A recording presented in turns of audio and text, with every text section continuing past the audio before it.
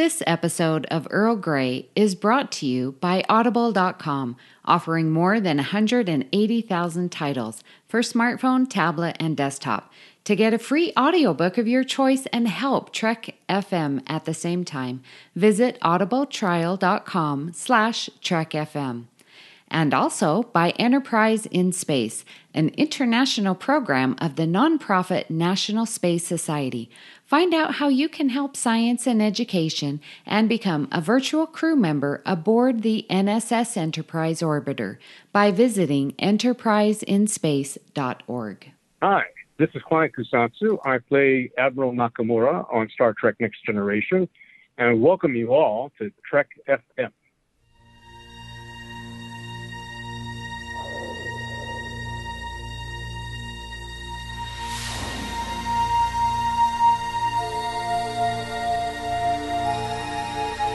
Tea, Earl Grey, hot.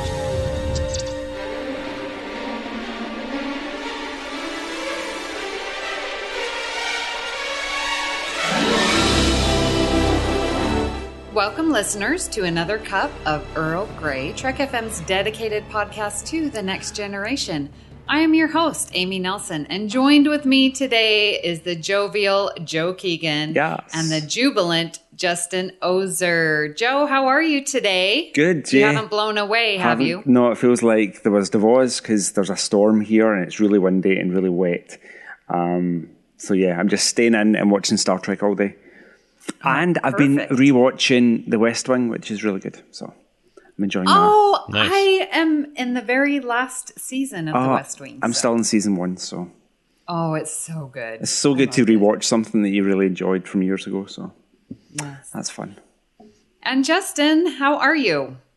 Doing great. Yeah, as of this recording, we've seen episode 3 of Picard. I'm loving the show and talking about it on our podcast, The Line. So yeah, just feeling good and happy to be here and talking TNG. Yes. Always good to have Justin give us the update on Picard. I mean, it's the thing that we're all talking about and watching, right? So I'm going to give you a weekly update while it's on. Yes. All right. Well, we received an email. Justin, why don't you read that for us? Yeah, so this is from Eric Bogan from Cleveland, Ohio.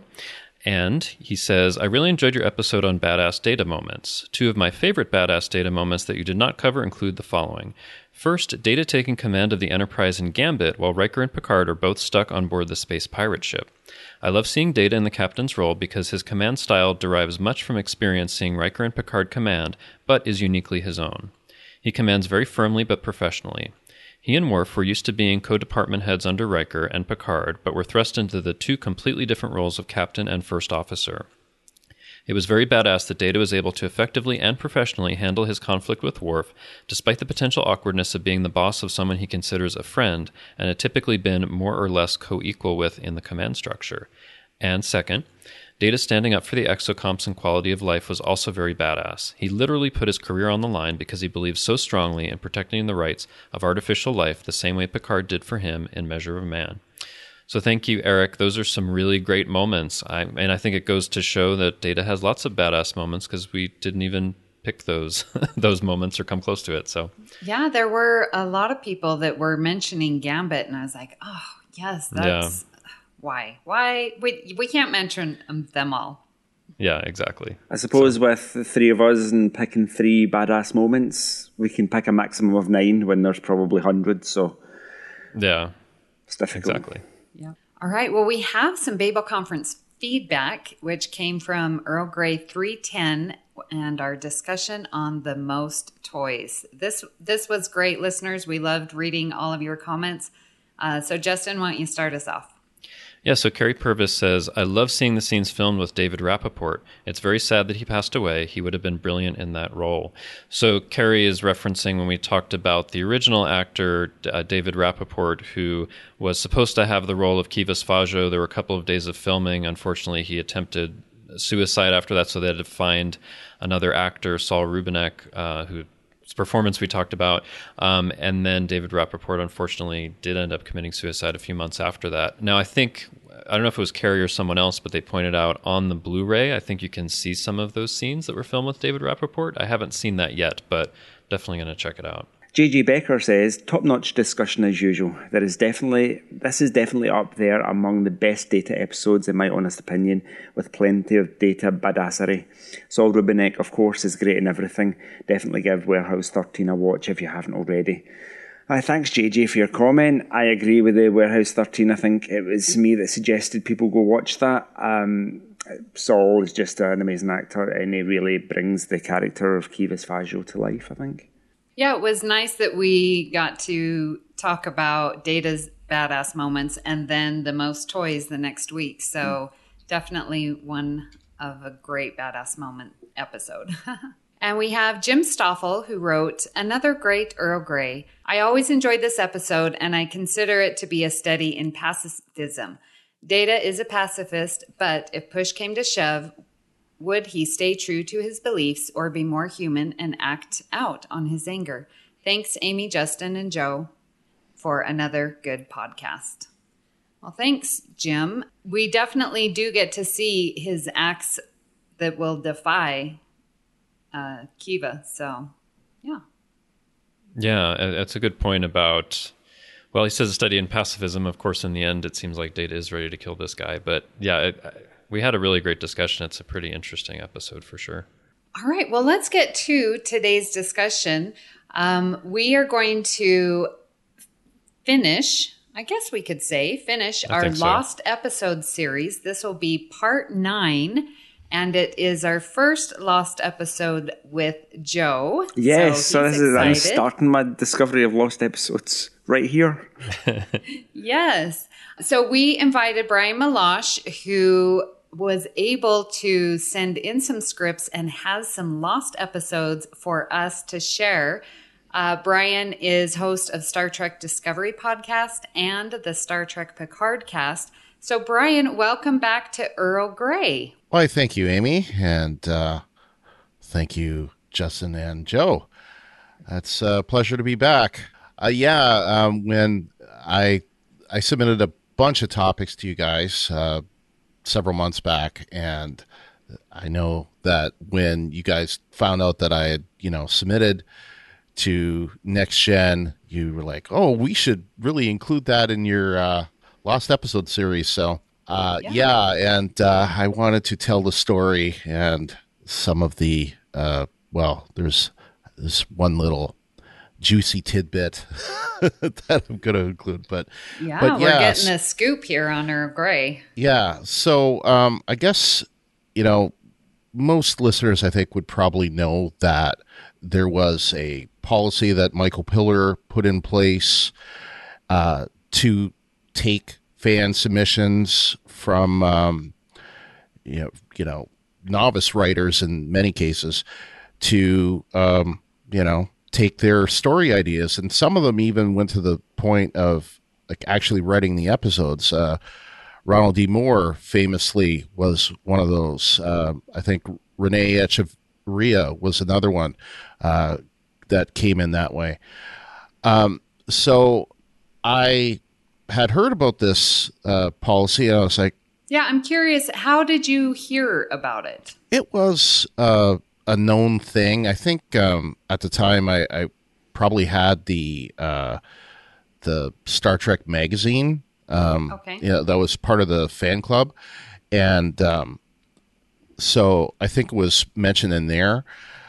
But anyway, so I hadn't really given it serious thought, but I had, I'll fast forward a little bit to 91. So it was probably like March, or it was a dreary day in 1991. And I was kind of in between jobs. I had taken a job out of school. It wasn't so great. And taken another job out of school. It wasn't so great. I was just not a happy guy. And so where I got my happiness was watching Next Gen. And at the time on City TV in Toronto, it used to be on every day at around 4 o'clock, I think. So I would get in my daily Next Gen fix and keep going. And one day they were playing, at the time they were like replaying the old I'd say, first 3 seasons of Next Gen. So they got around to first season, and there were some clunkers, as we all know. Well, the the episode in question was Angel 1. And that one, it's probably not the worst episode of season 1, but it's just one that really makes my, like, the back of my neck hairs go up, because it's just so, like, Riker as a... It's not a good episode. It's not. And I love the idea and concept of it. I think the idea and concept are great, but the execution doesn't come off. Well, that's kind of what happened. So I'm watching this thing, and after watching it, I said, that really wasn't a good episode. If I started thinking, if I had written that episode, I would have made this change and that change and this change, and that would have been a better episode. And I thought, I could really write a better episode than this. And then I asked myself a question that changed my life. I asked, well, why don't you? I was like, yeah, why don't I? I think I could do this. So fast forward a bit, I had been playing around with ideas, and I didn't really know what story to write, didn't know how to write, especially for... So you didn't have like a writing background, or hadn't done much before? No, not really, no. So I had, I had read a little bit about it, but I still hadn't really gotten anywhere on it. A year had passed, and during that year, I had moved back from Waterloo, where I went to school, to Windsor, Ontario, my hometown. And Creation was, at the time, they had their, didn't just have the one Star Trek con, they had like cons all over the U.S. and even abroad, I think. And so they had a convention at I think it was the Dearborn Civic Center in Michigan, and that is a particularly bad venue. And I had been there before, but this particular event, they had a seminar, which was a writing seminar. It was basically how to learn to write for Star Trek. And who was putting it on was the script coordinator, Lolita Fajo, was on there. Of course, you mentioned the most toys that Kivas Fajo was named after her. I know that. Yeah. So, but also putting on the seminar was 2 very famous writers and producers in Star Trek, Ronald D. Moore and Brannon Braga. So I got to spend the day.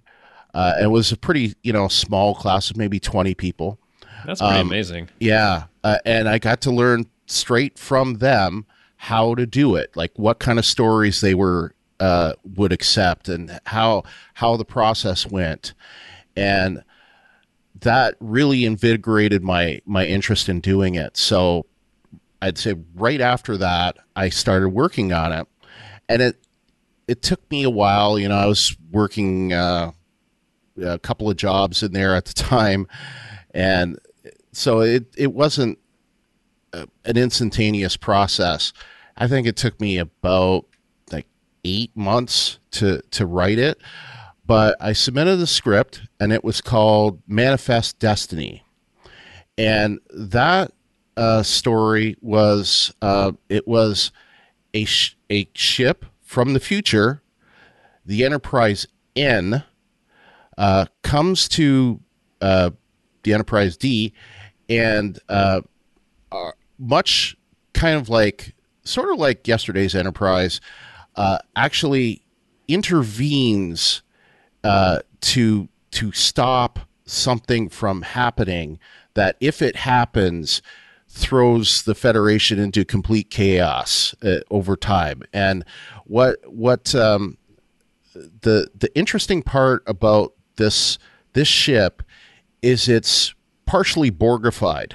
Like and this is, before in Voyager, we see the 29th century. So this ship's from the 29th century, and the crew is partially Borgified. What I mean by that is there's like heavily, we see a lot of implants on them, extra devices, and they've got some kind of like networked mind, but it's not exactly like the Borg. Like there's still individuality. It's almost like what you end up eventually seeing in Descent, before Descent, and but actually being a part of the Federation and Starfleet.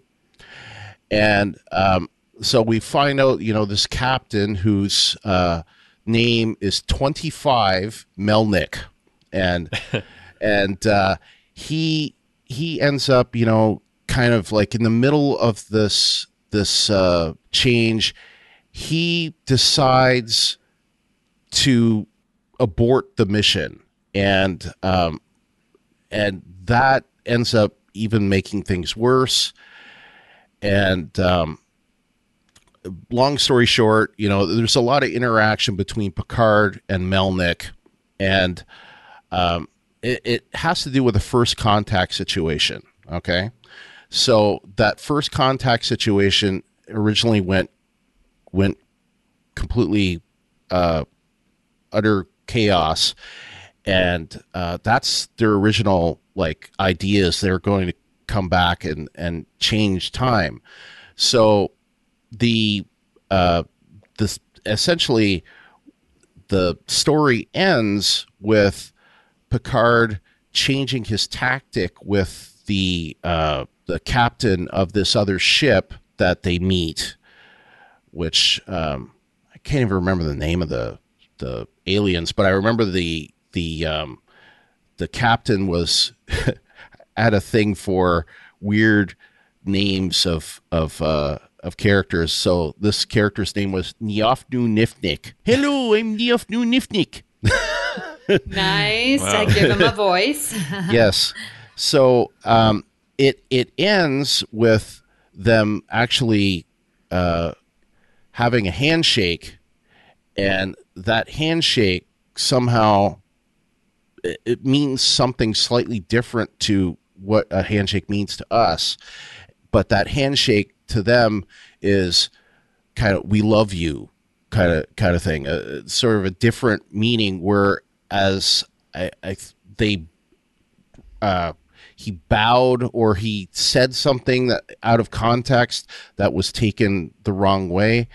But anyway, that first contact is successful. The Enterprise N and Melnick and everything completely like disappears, and it just goes away, and you are led to believe that everything is good and that future never happened. So that's how it kind of ends. And so I submit it, and about 2 months pass. This was, I would say, in the summer of 93, or early, like May or late, I guess, late spring of 93 is when I submitted it. And in July, I got a letter back from Paramount and an envelope rejecting the story. And I got it back. And the interesting part about this is it wasn't read. Like, it clearly wasn't read. It was pristine as how I sent it in. So I'm like, well, what the heck? What happened? So I started, going through library books and stuff like that. Keep in mind, the internet was just like basically in a nascent stage at that time in 93. It was CompuServe was my big exposure to the internet. So it was harder to figure out like what the heck, to do. There was even difficult to find like software to write a script on, so because WordPerfect and that wasn't designed for that kind of thing.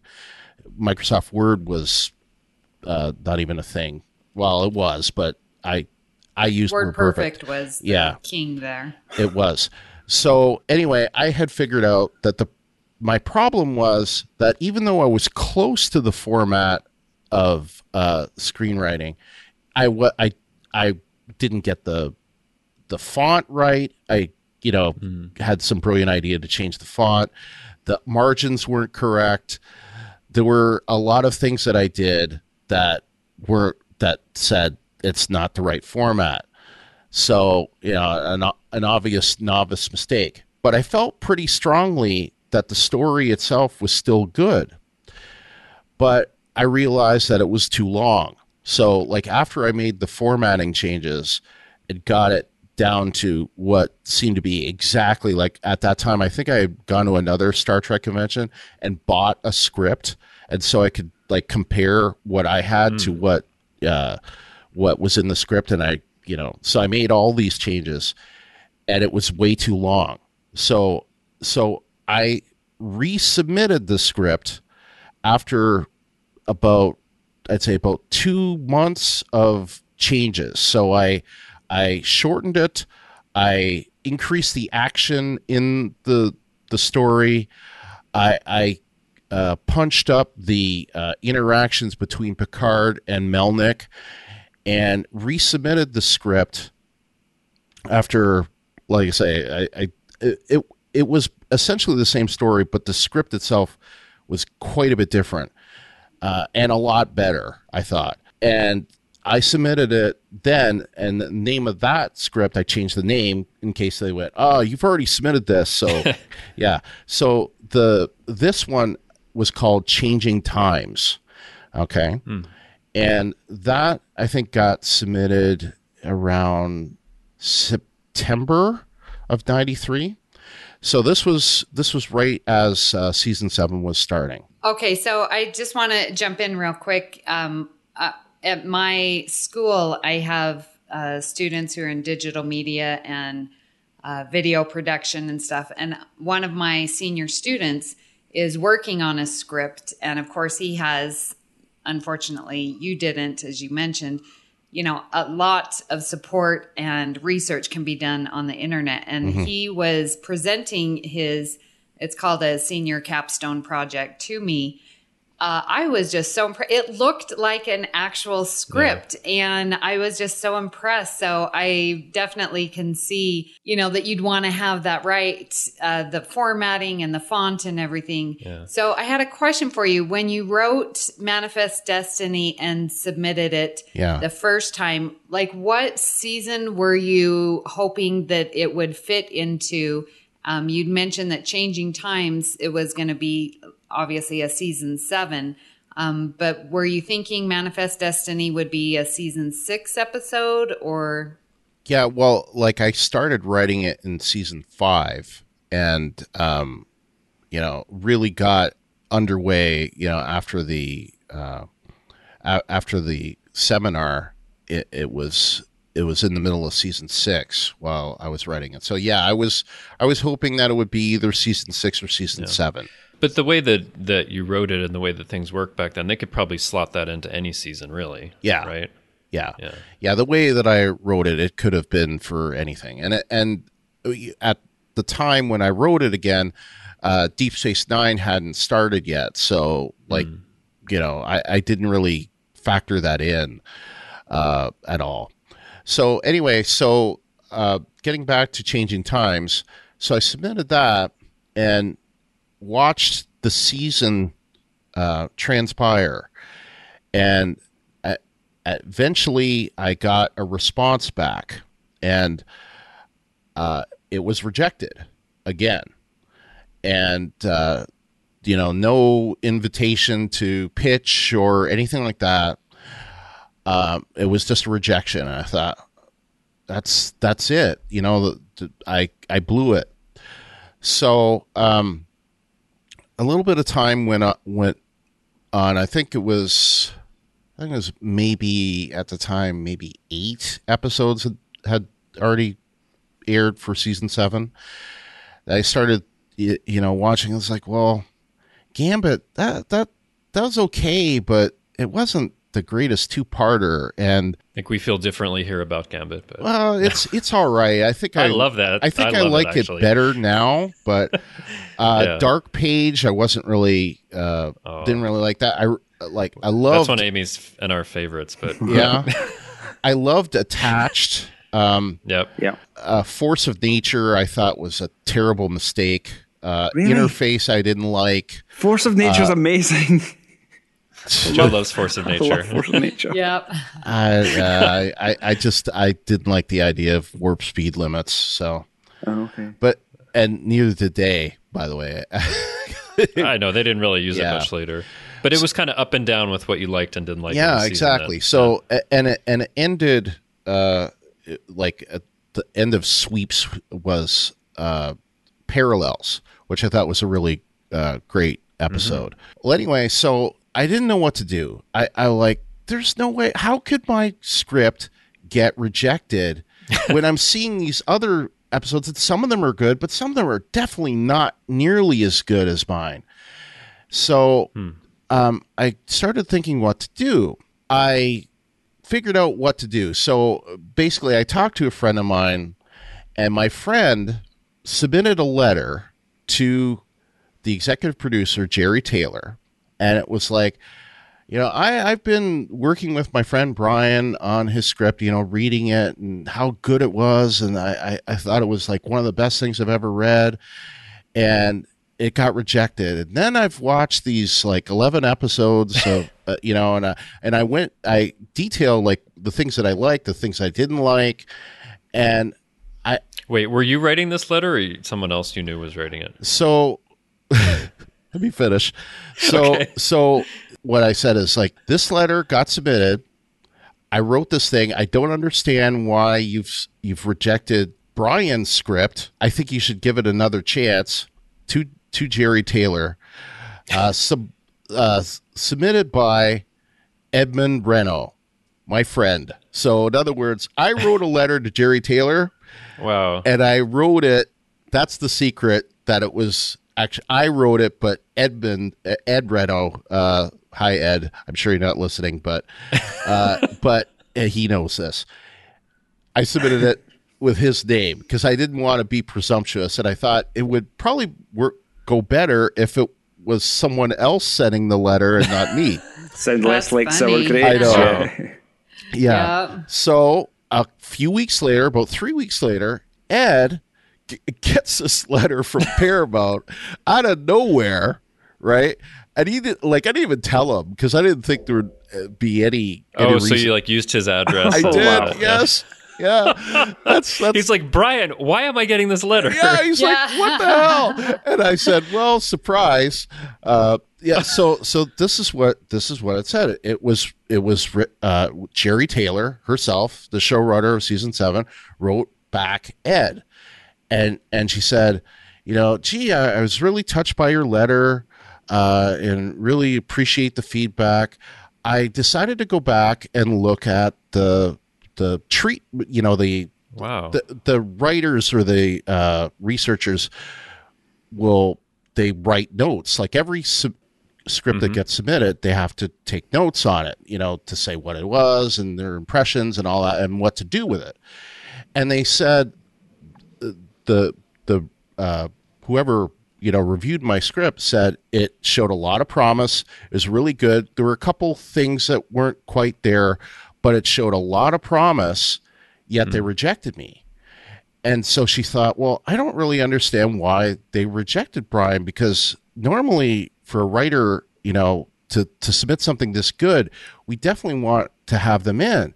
So if you could send the message back, have him call Lolita Faggio, and I would like to get him to pitch to us, as soon as possible. So I get this call back from Ed. He's like, what the heck is this?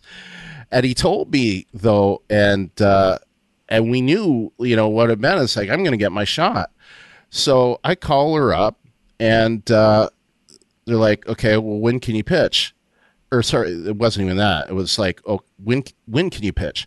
And it was going to be, I think, Tuesday. And you have to travel to LA to do this, right? No, you didn't have to. You could do it over the phone. Oh, okay. Yeah. So this was Tuesday. I was going to pitch on Tuesday, and this was the previous Thursday. So I basically had the weekend to come up with stories to pitch. I had nothing, right? But I'm creative. I come up with ideas. Even though I didn't have anything down, I knew things in my head. I could come up with stuff. So I was going to pitch, and I have to look back to make sure the exact date of this, but it was the date that I was going to pitch was the date of the LA earthquake. It got postponed. January 17th, 1994. I remember because I was in Southern California at the time. Yes. Yeah. Yeah. So it was going to be on that day, and they didn't come in, obviously. So I ended up delaying. It got delayed a couple of days, I think, and then that ended up getting postponed again. So it was. So I had a little bit of time to refine my ideas a little bit. So I came in finally about maybe 2 weeks later with 10 stories, and it was unheard of. They're like, 10, you have 10 stories. Wow. So I submitted a bunch of them. I'm not going to go through all of them because take too long. But the one that they were really interested in was there were two. There was one that was a Worf story that was basically Worf investigating a homicide on the Enterprise. And that's totally interesting because you don't really see Worf doing investigations like that much. Yeah. And so they were initially interested in that, but they said that there were some other Worf stories that were coming up, and sure enough, they had like short when it came back, there was like Homeward, I think, had just happened, and there were, I think, one or two other stories, but they didn't want to go that route. So Eye of the Beholder is kind of a murder investigation thing. Yeah, where Worf has some. Yeah, and so another one that. And I don't really remember too much of the specifics of it, but it was basically a life form interacts with the Enterprise. And they're like, oh, yeah, we're doing that in 2 weeks. So that was Emergence, I think. Emergence, yeah. Yeah, it was sort of similar, but the funkiness of that particular, it had the Brannon Braga seal of weirdness on it. So mine didn't have that, but that ended up not going too far. But the one that they actually were really interested in would have brought in a new species of like a new enemy to Star Trek, and it was it starts with this. So we see the Enterprise. It comes up to another Federation starship, like an Excelsior class starship, and it hails, and it's Riker on screen, and they make contact, usual, and then the next thing you know, he says, "Worf, fire all weapons," and they destroy the Excelsior ship. And the cold open ends with, "That's the first of many to fall." And we're like, what the heck is going on here? So the story introduces this new species with technological shape-shifting. So they can like take a ship and morph it into whatever they desire, and it's basically like a duplicate copy. It's almost sort of like what Odo could do, except this is like total molecular transfer of everything, like duplicate copies of everything, including people. That actually comes up in Enterprise, one of the time with the Romulan drone ship. Yeah, they can kind of holographically kind of make itself look like any ship. Oh, for holographically, but there is actually one of the, maybe it's the first A Time 2 novel, which came out in 2003 or 4, where there is a species that does that. They just kind of like can sample a ship and just totally recreate it. Yeah. But, yeah. Well, that's essentially what they did. So in that story, Picard, who was off ship at the time, he comes back to the Enterprise and discovers that Federation starships have it surrounded, basically wanting to know what's going on. And of course, that wasn't Riker. That was this other ship, and it's kind of like a whodunit and what's going on, and introduce sort of like how Q Who introduced the Borg. Mm-hmm. It was kind of like, this is a new threat that we need to be concerned with. Well, they really liked the idea, but they didn't buy it. But if it had been bought, it would have fit in the place of preemptive strike. So it was going to be, if they had bought my story, it was going to be the final story that they were going to buy for Next Gen. So anyway, Jerry was really impressed with what I had been able to do, for first time. And, she said that all of my stories were really good. It's just that, either they couldn't do it or they wouldn't do it, or it was a mandate not to do this kind of story, that kind of thing. But she said, look, I'm, going to be show running Voyager. When the time comes, and because we're working on that right now, I want you to pitch to Voyager, right away. So I was like, oh, wow. So, and when the Bible was, actually produced, I got the Bible, and, I got the thing that was going to be, what was her original name? Janeway. It was Nicole Janeway. Yeah. So I saw all that, and then I saw how it changed. I got a new Bible, and, with a new character, Catherine Janeway instead of Nicole Janeway. And anyway, so for that, I pitched twice to Voyager without ever seeing the show. Like, the show had not... just based on the show Bible, right? Just based on the show Bible, yeah.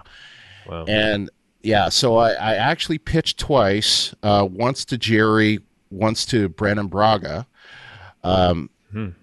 Stories. Now, is this still over the phone, or are you actually going to see it? This is all over the phone. Okay. Yeah. Wow. Yeah. So this was... would have been, I think the first time was August of 94, and then again... And back then, for the show Bible, they just mailed it to you? Yep. I'm assuming? Yeah. Wow. Yeah. Wow. That's cool. Yeah. It's quite a thing to see in your mailbox, right? Oh, I know. Yeah. Well, I think it was actually FedExed. It wasn't. Okay. It wasn't mailed. It was sent by FedEx. You had a bit of the inside track. Oh yeah. I did, and I started at the time as really thinking, okay, well, it was at the time I was still, I live in the U.S. now, but I was still living in Canada, and I'm kind of like, well, I really want to make a career out of this, but how am I going to do that? And can I even come to LA to do this? Don't I need, visa and all that stuff to do it? Oh. So it was around that time that the first two pitches to Voyager, there was nothing that they ended up buying.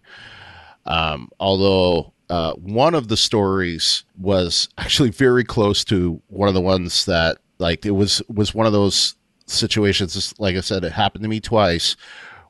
I pitched a Paris story, and they said, we're shooting that next week. I'm like, it was the one I think where he gets accused of murder or something. Oh, that one, yeah. Yeah. So it was that. And in my story, I had an interesting twist of it. It was basically, he did kill the guy, but really? It was, self-defense, but they didn't care that it was self-defense. What they cared about was they had weird laws on this planet, and all they ended up having to do was to say, yeah, I killed him. He was an a-hole. So oh yeah, that's fine. yeah. So it's kind of like all they had to do was to justify that this guy was a jerk, and and in their laws, that was justification for it to be a just murder. But by the way, the aired episode is ex post facto. Thank you. Yeah. I'm still I'm doing a Voyager rewatch, but I've kind of postponed it right now, so I have to go back. The story that actually got bought was pitched the first time I pitched to Deep Space Nine. And what that story was called was Assistance. And it was, and you may recognize part of the story based on what I tell you. So Odo gets sick, and he can't maintain form. And the only way that he can be cured is to take him to the Founders to be cured. So that part of that story was combined with a story that was pitched by George Brozak, and that became Broken Link, which was the 4th season finale for Deep Space Nine. Mm-hmm. And that was pitched in December of 1994. And that's so like in that year of 94, I pitched twice to Next Gen because the shape-shifting story was actually pitched on we really want to hear more about this story kind of pitch. Can you pitch tomorrow? kind of thing. I didn't mention that. So I pitched twice to Next Gen, twice to Voyager, and once to Deep Space Nine in 1994. So I have a question about that, because you said you pitched that in December of 94, but I see the episode came out in June of 96. So yes. They had to hold on to it for a while? 15 months of, wow. It wasn't actually accepted until March of 96. Finally, in March of 96. And they kept, I pitched to Deep Space Nine a couple of times in the interim, and they kept saying, yeah, we're interested, but we can't use it yet, so we can't buy it. And it had taken so long that I'm like, well, I don't know if I can depend on this to make a living. So I ended up deciding I need a fallback position. So I went back to school and learned computer graphics, and that ended up becoming my career, because that led me to web development, and then web development led me to what I'm doing now. So, oh wow, yeah. So anyway, but that was the one they finally accepted it 15 months later, and I got a check for, and I didn't get to write the story or anything. It was just basically they bought the premise. I got a check and a letter, check for $500, and a nice letter that I was able to, put on the wall. And, but like I said, by that time I just was like, I need to find something else to do. So, but over the next couple of years, I kept, trying to submit stories, and it got harder and harder. With Deep Space Nine and Voyager being on at the same time, 52 episodes a year, it was continuing to be a moving target that you had to submit to. And I was finding by 99 was the last time I pitched to Voyager.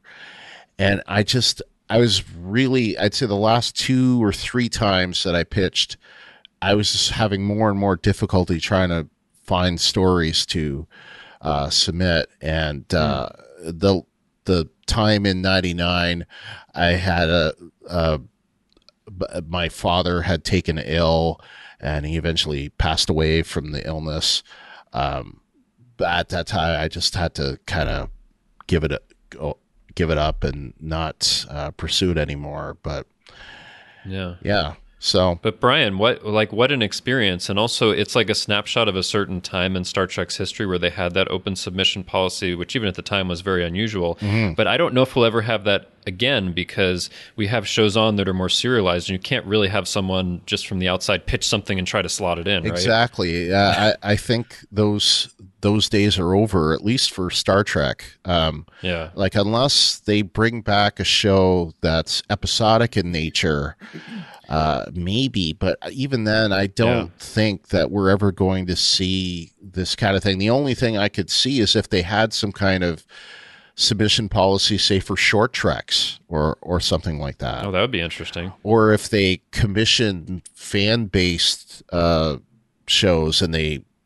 start doing that way. I don't know, but I think you need somebody who champions it as well, because Michael Piller really championed that. And I think it was partly because, like, going into season 3, there had been all this turmoil, and he was like, we need scripts, so let's just open things up and get people to submit stuff. And that was really helpful. But he was pushing for it, and I think the executives didn't really want to do that, but they were like, all right, I guess so, if that's what you feel you need to finish this season. So I think it was an unusual strategy, which turned out to be a great one, because, like I say, there were a number of writers that ended up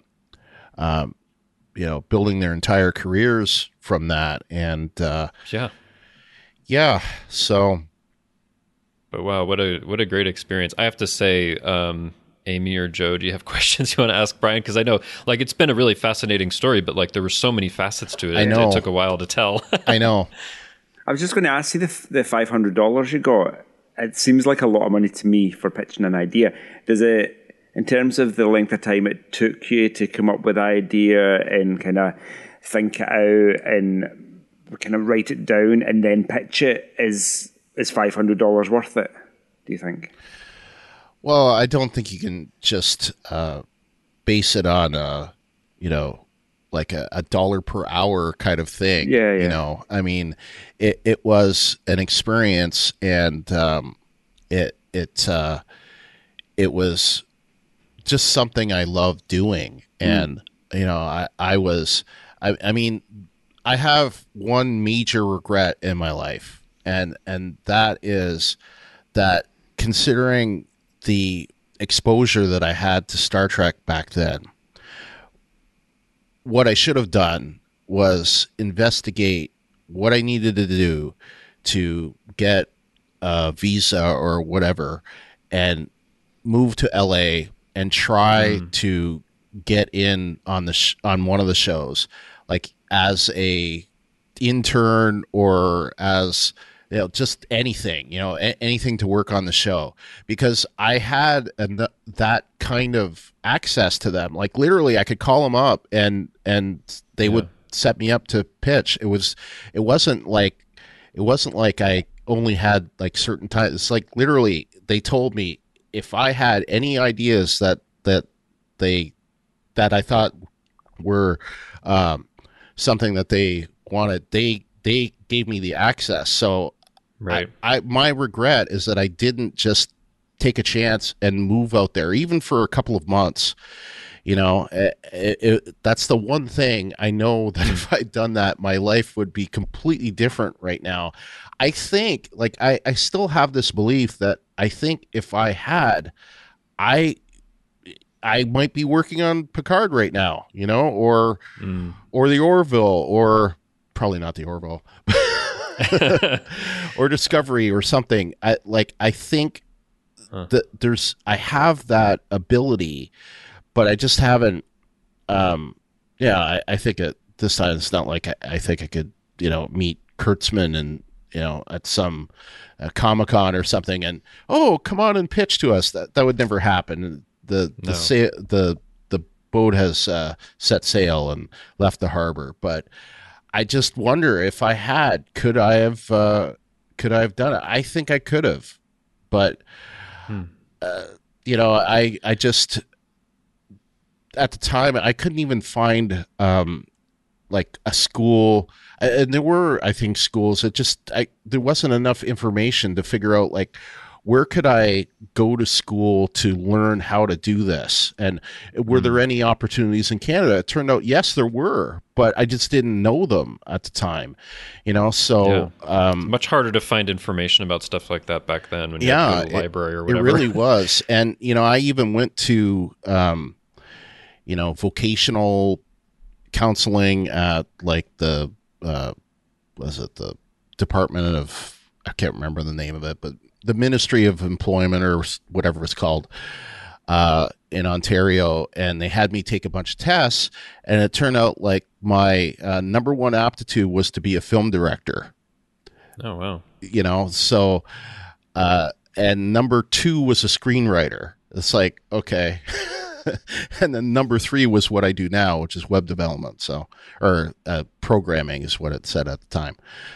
But it's always interesting to take those tests and your aptitude tests. And it's like, I think I took one and it did say that I would be a good teacher. And the funny thing is, like the course that I took at Seneca College was a course where you learned like multimedia production, media production, editing, computer animation. And there was this one little HTML course that that's what I ended up doing. So, wow. But yeah. So what were the names of that species? The Nifnik? What was that again? Because I'm intrigued by them. Everything was an N. That I remember. I think it was like Neoceans or something like that. And yeah, I don't even have the files that are available. The other thing I would say is like everything that I had from that period it was all in a box, and that box we had a leak at our house in Cleveland in 2010 and got severe damage, and all of that stuff, all the paper stuff, even the computer discs, floppy disks, mold damaged. Oh dear. Yeah, so I had to unfortunately throw everything out, and it was terrible, but yeah. But yeah, that experience you had, I mean, that's just, maybe it could have turned into something more, but you got to actually submit things and see, a story premise that you had actually air. I think that's pretty cool. Yeah, and it was really interesting because like I wasn't involved in Broken Link at all.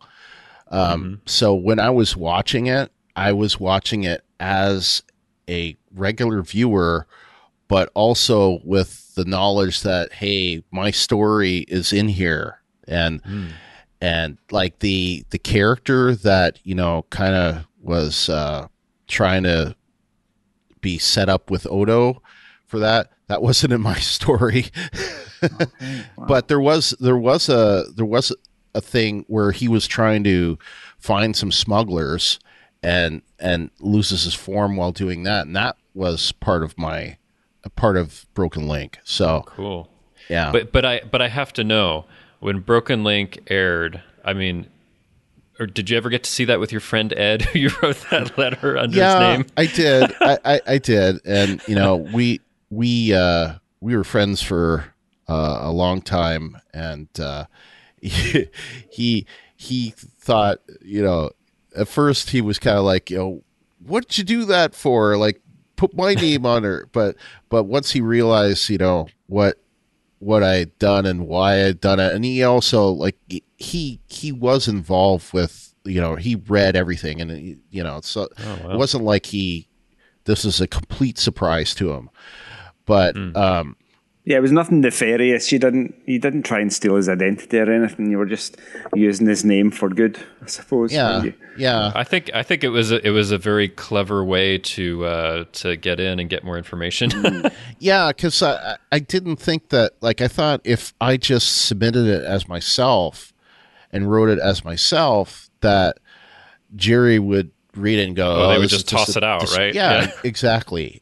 But I thought that if it came from a viewer that had read it and could see it in relation to the shows that had, or the episodes that had been shown already, that it would kind of be taken a little more seriously. And it turned out clearly. I don't know. I never fessed up to that until like. I'm sure if you had met Jerry Taylor later and told her the story, she'd probably just laugh about it. Oh, I'm sure she would. But I pitched to Jerry I think 3 times, the 2 times on Next Gen, and then at least 1 time on Voyager, maybe twice. I think just the 1 time. And yeah, I never told her then. So at least you didn't get your mum to write in, though. Mum, they didn't like my script. Could you write them a strongly worded letter? Hi, this is Brian's mom. Yeah. No. So, how dare you reject my son? Yeah. Yeah, it was very interesting though. I mean, that was, I'd say one of the things that I learned from that was that anything's possible if you put your mind to it, and you know, you just have to a lot of it's like they say, you know, it's like 1% inspiration and 99% perspiration. Like it really is. The important thing is to not just have the idea, but to do something with it. And I think that, you know, and I find myself failing sometimes with this, is I'll get this great idea and I don't do anything with it, you know. And the times where I've had success in my life, and I would consider this largely a success, you know, in many ways, I think I consider this like my claim to fame for many years. It was like the one thing that I did better than, you know, anything I'd ever done. You just have to take the chance and to do it. And if you don't do it, like, it's like one of those things, if you don't try, you won't get an episode made. So, right. You know, but if you do try, maybe you will. But it wasn't easy. Like it was difficult. And especially back then to, you know, really not, there wasn't a school I could go to. There wasn't a website I could learn this stuff.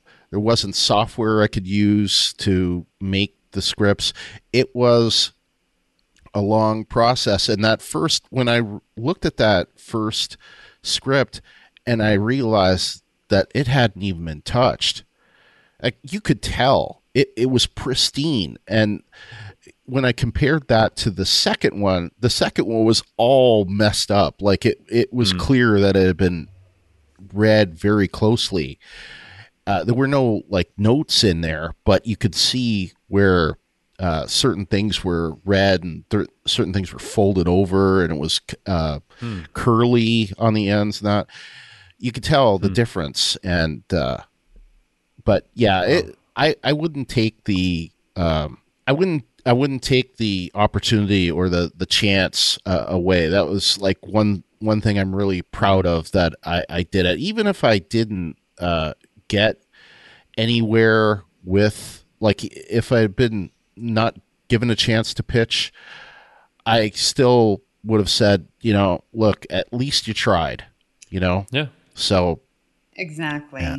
Absolutely. But, you know, all things considered, I think I got pretty far with it. I just didn't, you know, I just didn't get to make a career out of it. Well, Brian, this has been very interesting to hear about the process of submitting and the stories and the many episodes and ideas that you have. And I think you left us with a very inspirational, you can do it note there. That's great. I mean, yeah, you have that inspiration and then you need to do the work to make it happen. So, well, thank you. Brian, where can listeners find you online? They want to check out your podcasts and interact with you. Well, talkthroughmedia.com is where the podcast network that I started along with Ruthie Rink, my co-host on the Star Trek Discovery podcast and the Star Trek Picard cast that are going now.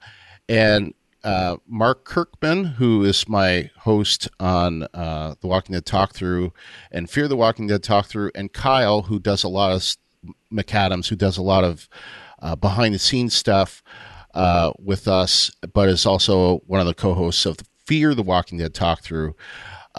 We started up talkthroughmedia.com, and I'm kind of like the guy in charge of it, but it's all 4 of us. And so you can find us there. We're on Apple Podcasts and Google Podcasts and all of that stuff. In terms of Twitter, we have 2 different Twitter handles. It's Star Trek TTM for all things Star Trek, and the Picard podcast has its own Twitter. It's Picardcast. And we also have a Facebook group that's at facebook.com/group/Star Trek TTM podcasts, plural. So you can find us there. My Twitter personal handle is Brian J. Meloche. That's Meloche. I always tell people that my name, Meloche, wear galoshes. So that's how you remember me. And you are also in the Babel conference, so listeners can talk with you there. I am very active on the Babel conference. You'll usually Christopher Littlefield has my feedback for the Edge and the Line each week. I contribute to that, and yes, you'll find me on there. I'm fairly active on there, so thank you guys for having me today. Thank you very much. Yeah, thanks for being here. It's great to hear all about it. Yes, thank you for taking the time to talk with us. My pleasure. Well, next week, Justin, what are we going to be talking about? Because well, Amy, you're away next week, right? So tell me, along with the listeners, what you guys are going to be talking about. Yeah. So next week, we're going to have back Jen Tift of the Snap Trek podcast. So Amy, you and I talked with Jen about one of her favorite characters, Keiko. Yes, that was such a good episode. I'm sorry to miss her. Yeah, but me and Joe will be talking to Jen, and we'll be talking about a very relevant topic, AI and TNG. So I think that's going to be a lot of fun. There's certain episodes and characters and things we'll look at. So I think that'll be great, right? I'm excited, yes. Yeah, for sure.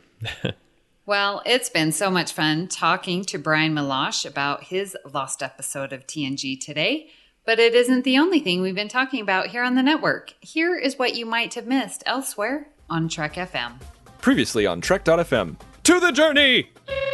If I were writing Voyager right now, like reconceiving it, I would make each season like a different decade, like show the progression of time over 70 years. See, we could have just done that with Kes as a character, though. I know I said it probably a million times in the last 5 episodes. Kes could have shown us what that would have been within the 7-year period.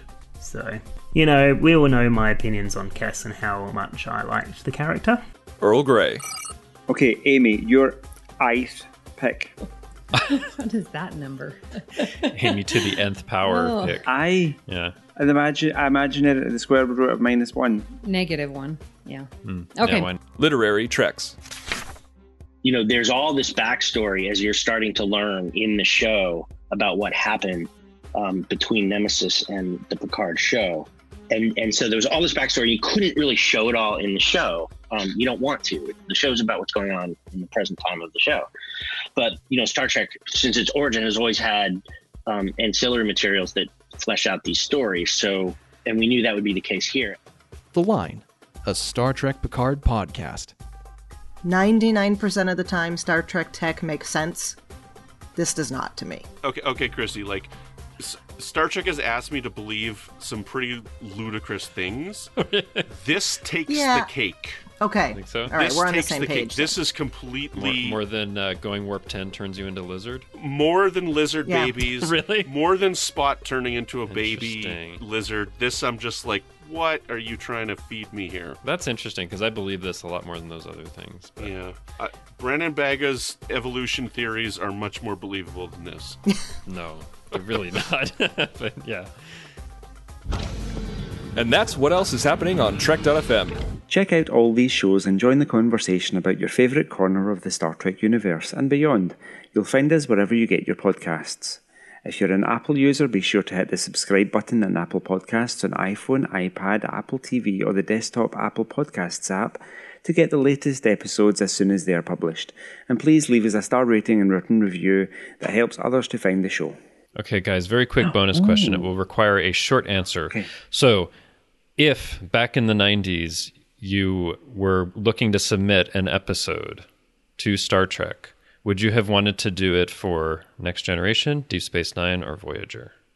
I think I know your answer, Amy, but I'll ask you anyway. Yeah, that would be Next Gen, and it would be with Deanna Troi, and it would be a Troi episode. But I would like it for her to be later season, and with her in command of an away mission or some kind of mission to really show her chops there.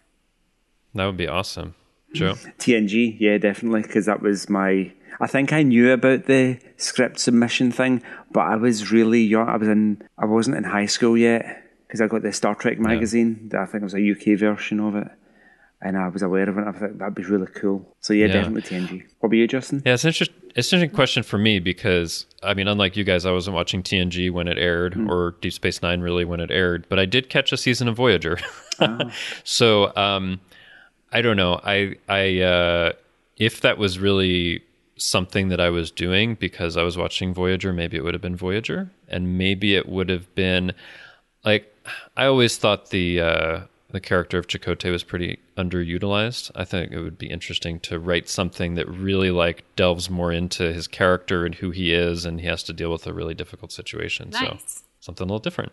Cool. All right. Well, if you're not an Apple user, we've got you covered as well. You can find our shows on Google Podcasts, Stitcher, TuneIn, Spreaker, SoundCloud, YouTube, and most third-party apps.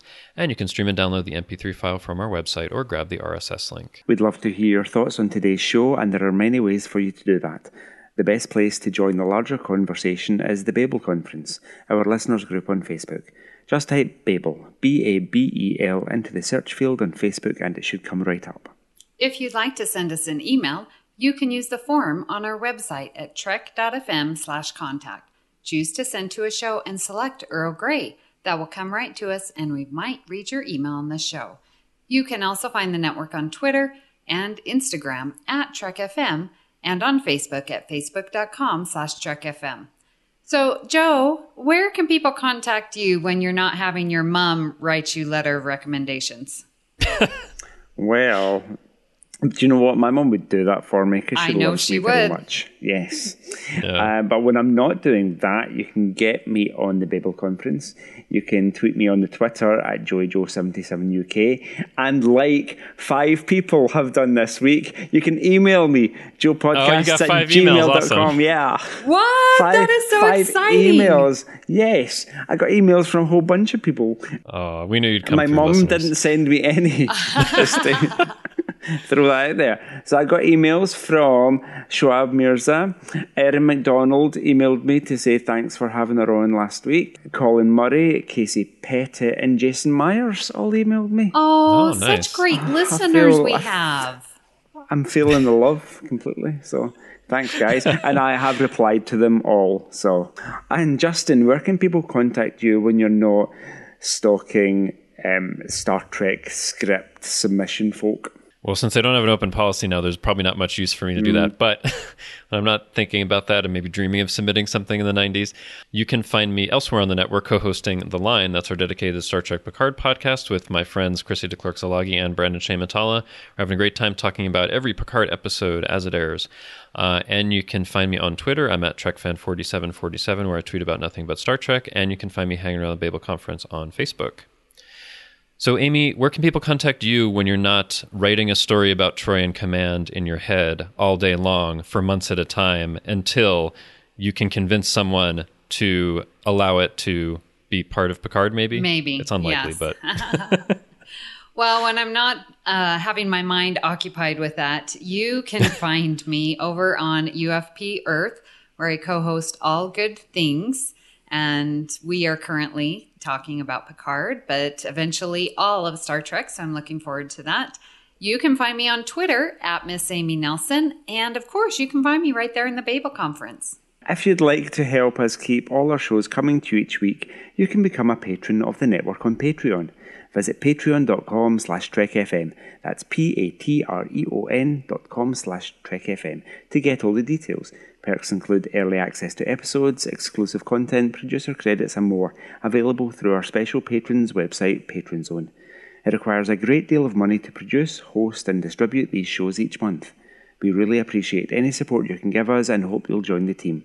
Again, you'll find all the details at patreon.com/TrekFM. We'd like to take this opportunity and recognize our current associate producers, Norman Lau, Michael Hueter, Thomas Appel, Chris Tribuzio, Jim McMahon, Joe Keegan, and Justin Oser. Thank you for supporting Trek FM and especially Earl Grey. So join us next time for another cup of Earl Grey. It is by will alone I set my mind in motion. It is by the juice of Safu that thoughts acquire speed, the lips acquire stains, the stains become a warning. It is by will alone I set my mind in motion. Submitting your script to Star Trek and having your story premise bought and pitching to Star Trek producers and writers is only impossible until it's not. Great joy and gratitude.